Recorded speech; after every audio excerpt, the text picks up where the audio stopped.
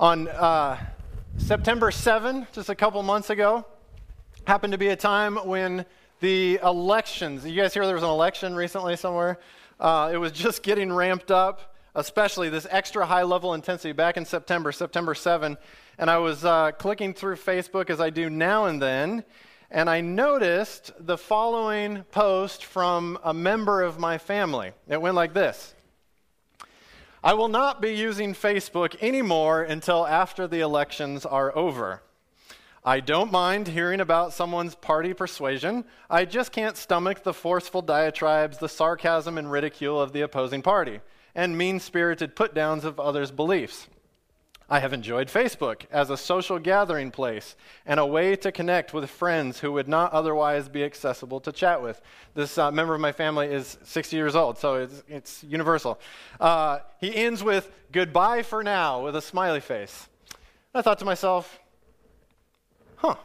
that's actually not a bad idea. A bit dramatic, perhaps, but really not a bad idea. Can you relate to the sentiment that he was expressing? Like, I got to get out of this because things can just get nasty here on Facebook and during this time. But then, 5 days later, I was surprised to see another post from this same family member who had just sworn off Facebook for the next few months. Essentially, it said something to the effect of, my bad, I can't stay away from Facebook because I realized that Facebook is the way I stay connected to my family and friends, so I'm back. And I thought, welcome back. Dramatic in both senses, but we can relate to that too, right? Is he right?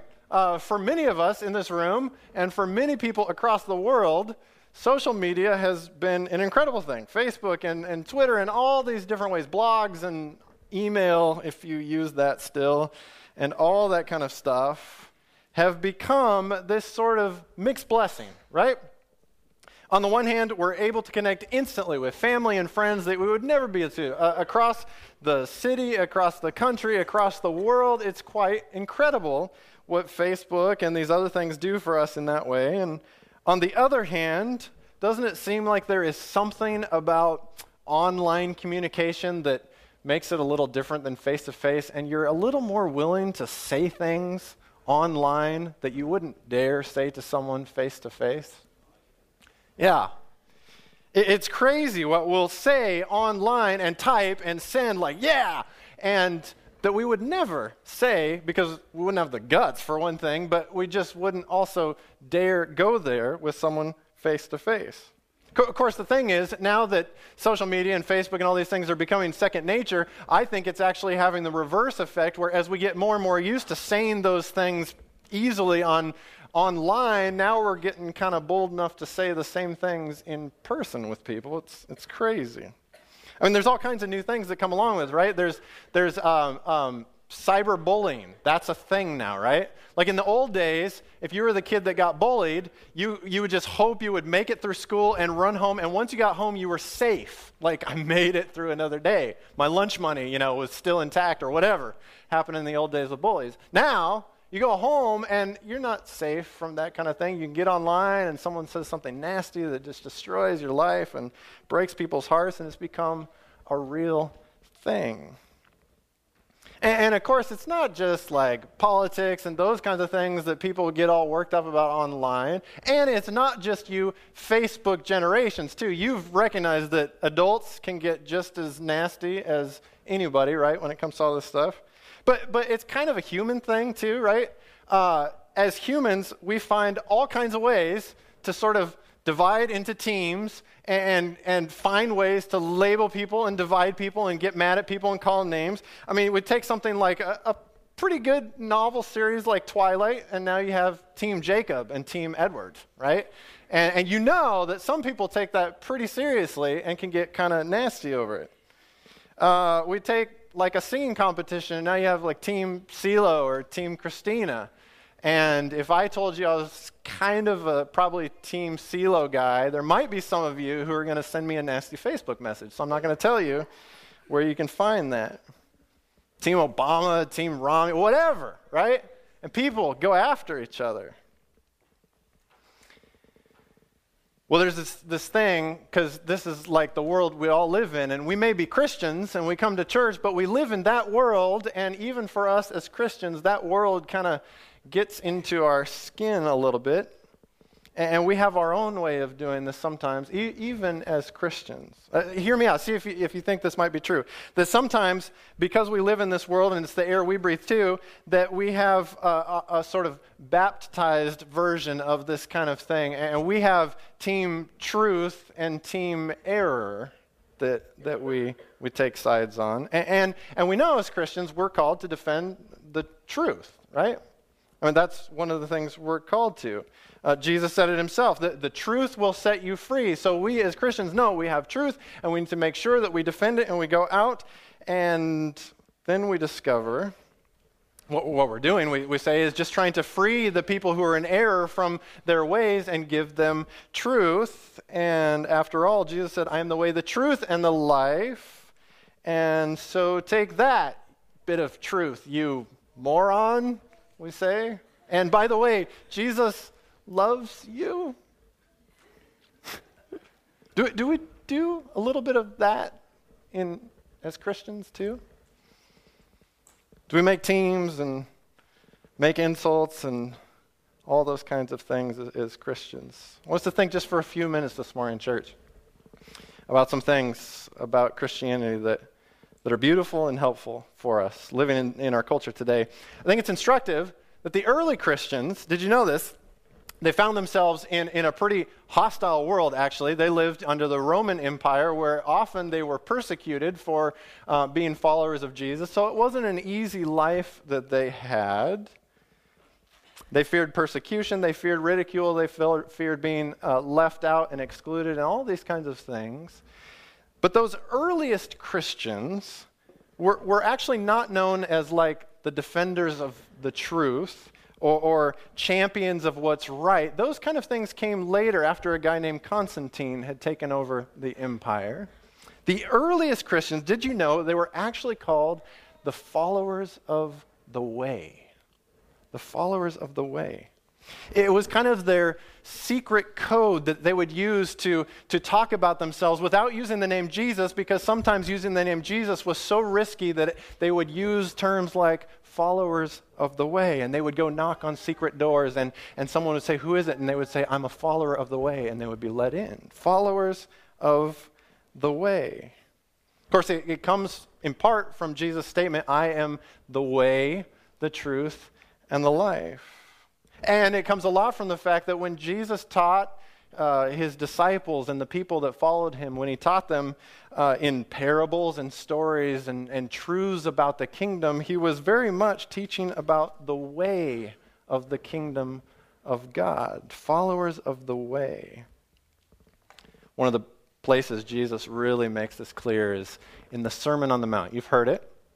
You've heard about it. You've probably heard it. Maybe you've memorized part of it. It's found in Matthew's Gospel. And it begins, as you know, with the Beatitudes. And these are those beautiful sayings that you memorize that are like, blessed are the poor in spirit, and blessed are the meek, and blessed are the peacemakers. And it goes on through the list. And then later, Jesus comes to saying something as he's teaching his disciples about the way of the kingdom of God. He says something that you've probably heard a million times. You've probably heard a lot of sermons on it. But I want us to reflect on it for a few more minutes this morning and to soak in a part of it for being Christians in our 21st century world. It's found in Matthew 5, verse 38, and it goes like this. Jesus says, you have heard that it was said, an eye for an eye and a tooth for a tooth. But I say to you, you must not oppose those who want to hurt you. If people slap you on your right cheek, you must turn to them the left as well. When they wish to haul you to court and take your shirt, then let them have your coat as well. When they force you to go 1 mile with them, go a second mile as well. Now, there are probably many different situations that Jesus was envisioning as he told this not only advice, but invitation and almost command to his disciples. But let's imagine one situation that surely many of those Jewish peasants would have known very well. It would have been difficult for them to swallow, probably. The people Jesus was talking to were residents in a territory occupied by the Empire of Rome. You know this. They were non-citizens without the rights that were afforded to full Roman citizens. There would have been occasions upon which a Roman soldier may have felt like asserting his authority and reminding these Jewish peasants who was boss, and he could have taken that moment to simply spit at them or slap them across the face. Not only would it have been a physically painful experience, but it would have been emotionally damaging, as these things always are. For the abuser to slap the abused one was to put them in their place, to remind them who they are. So imagine, what would you do if you were in that situation and a Roman soldier came and reminded you, remember who you are? Boom, you're nothing. What would you do?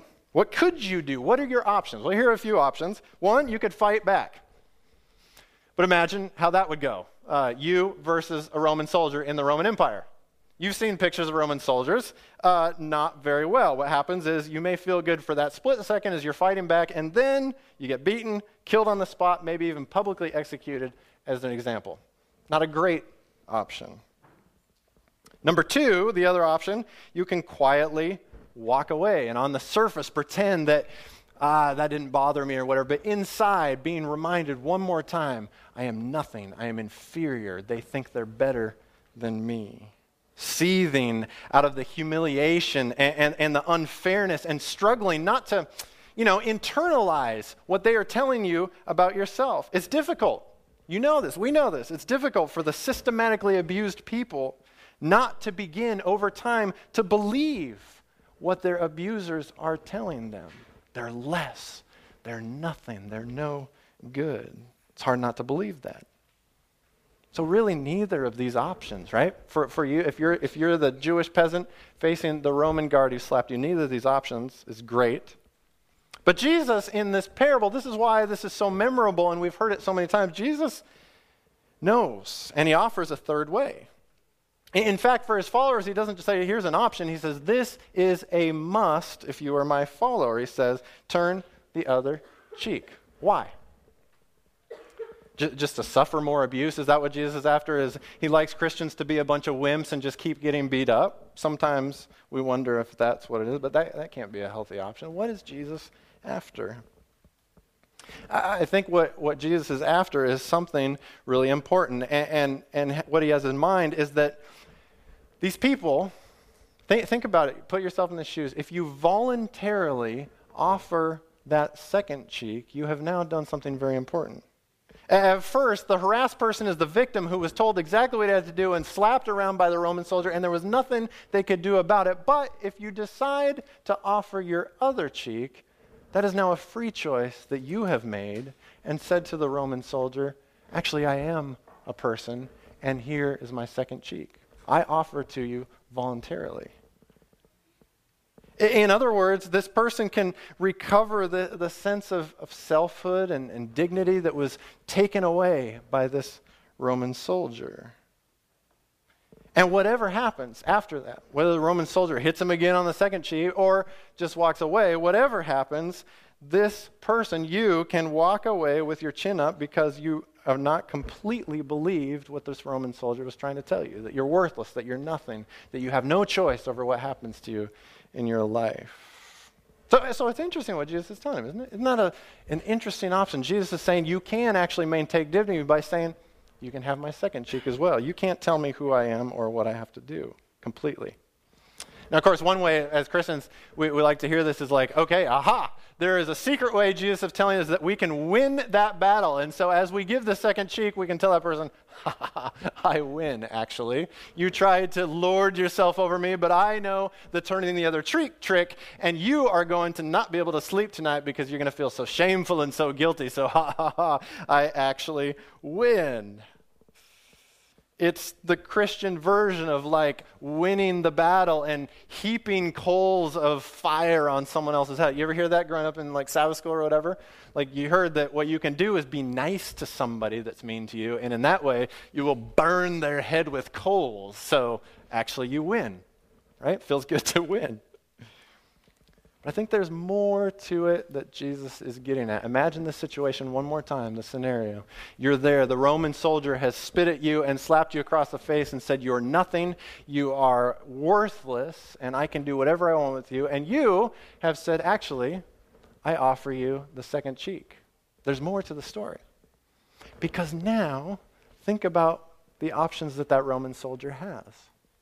Suddenly, after a horrible situation, because we recognize that those Roman soldiers are also caught in a system of a giant empire where they're just so taught exactly what to think and how to act by Caesar and their superiors, that Roman soldier sort of did what he does automatically. But now, as he's given a second chance, even the Roman soldier could choose to say, no, enough is enough.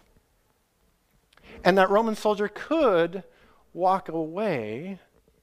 And at the end of that exchange, it's possible that both people who before were caught in this thing where the aggressor has no dignity and the abused person, the bullied person, has no dignity, they actually, after Jesus' advice, could both walk away feeling a little bit better about who they are as human beings. They could both walk away with dignity. It's possible for a win-win in Jesus' story.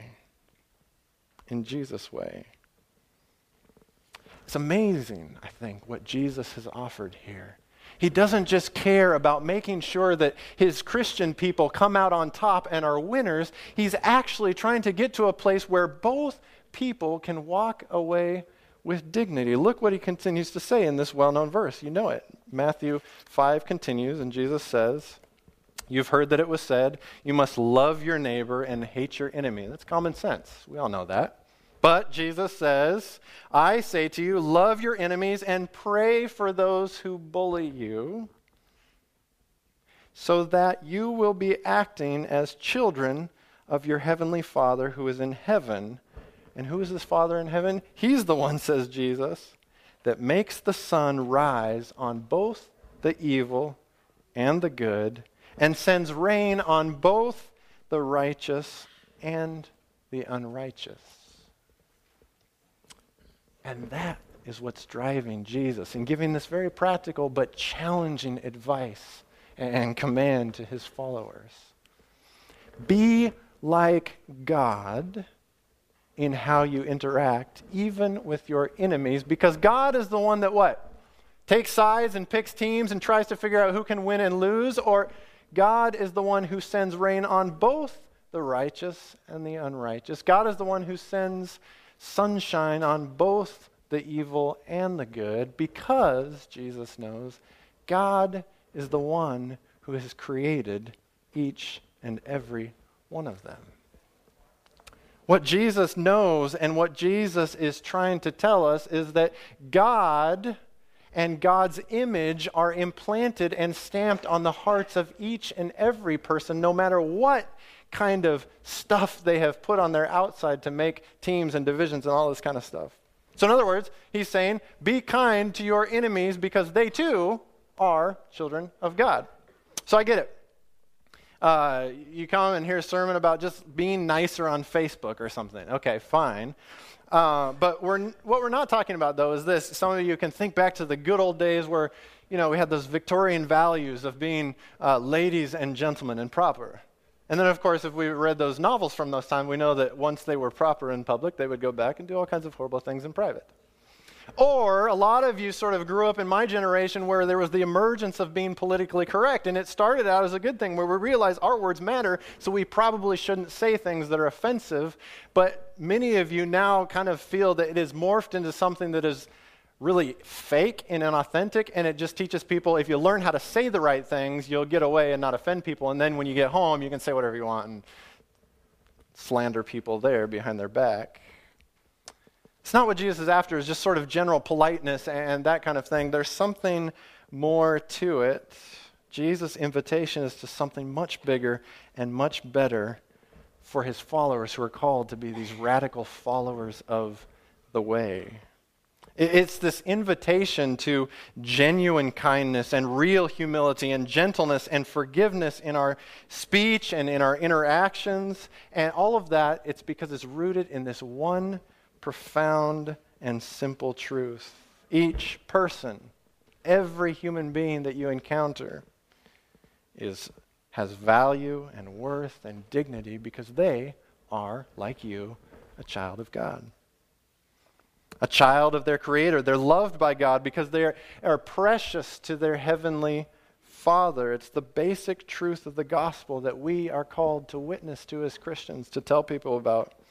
Every person in the world is precious to God. So precious that God will stop at nothing to come and redeem them and bring them to himself, even giving his Son, Jesus. It's a beautiful truth, and it sounds a little bit something like this. You may remember 1999. It was a long time ago, I know. But there was a movie called Notting Hill. Anyone see the movie? Nobody in here has seen the movie Notting Hill. Do we need to have like a church-wide, okay, Pastor Darren has seen Notting Hill. Come on. I will tell you that this is one of those chick flicks that actually crosses the line to where a lot of, it's a bromantic comedy where guys can actually admit that that's a decent movie. It's okay. All right. So if you haven't seen it, you got to see it. But quick synopsis is Julia Roberts, Hugh Grant, and romance. That's kind of the story, right? But Hugh Grant is like the average guy who owns a bookshop in a neighborhood in London called Notting Hill. Julia Roberts is the famous, gorgeous, successful actress from Hollywood, USA. And of course, strangely enough, beyond all expectations, they meet, and Julia Roberts' character, the famous actress, actually falls for this humble bookstore salesman in Hugh Grant. And they fall in love, and things are going well. And I know this is hard to believe in a romantic comedy. Something bad happens about 2/3 of the way through. And what happens is that he overhears her on a movie set talking kind of like dismissively about him, like, oh yeah, like she's basically embarrassed of him. And it cuts deep for this simple guy. And he's like, you know what? I can't do it. So he breaks it off with her. Towards the end of the movie, she discovers that really she's actually in love with him and she can't live without him. And so she comes to find him at his little bookstore. And he's actually resistant. He's been hurt a lot of times by her, and he's like, I can't do this anymore. And here's where the line comes. And I have seen lists on the internet where this is both in the top 25 most romantic quotes of movies. It's also in lists of the top 10 worst movie quotes ever. So have it as you will. You decide. You got to see the movie, though, before you decide. But here's how the quote goes. They're meeting. She's saying, come back to me. I need you. And Hugh Grant says, I don't know. I live in Notting Hill. You live in Beverly Hills. Everyone in the world knows who you are. My mother has trouble remembering my name. And then Julia Roberts says to him, yeah, but don't forget. And if you need a tissue, just grab one right now. Don't forget, I'm also just a girl standing in front of a boy asking him to love me. Yeah. Told you. There you're going to go. 1999, Notting Hill. Julia Roberts, Hugh Grant. You can get it on Netflix. Probably, yeah. But there's something there beyond the sappy romance, isn't there? Listen carefully. It's this beautiful kernel of gospel truth. Good news, life-giving truth, buried just beneath the surface of a Hollywood romantic comedy. For every person that we meet, for every person we encounter, for every person that we interact with, whether face-to-face or through the flickering pixels of social media, for every person, we need that reminder. Don't forget. Beyond that stuff you see on the surface, that person is also simply a human being created in the image of God, and that gives them infinite worth. It gives them dignity and value as a person. God came to this world as an infant called Emmanuel because God wanted to be with that person. And that is immeasurably good news, church. That is gospel that we are called to witness to in this world. As followers of the way, we can do that. We can witness to that good news by the way in which we interact and respond to those around us, friends and enemies alike. So when you look in the mirror this week, may you see exactly what God sees, a beautiful person created in the Creator's image. A beautiful child of God. And when you look around you this week and across the classroom and across the cafeteria or the gymnasium, around the office and through those tubes on the internet, may you see what God sees. A beautiful, beloved child of the Creator. A person made in the image of God. And may you, church, as followers of the way, followers of Jesus, love them just as Christ has loved you.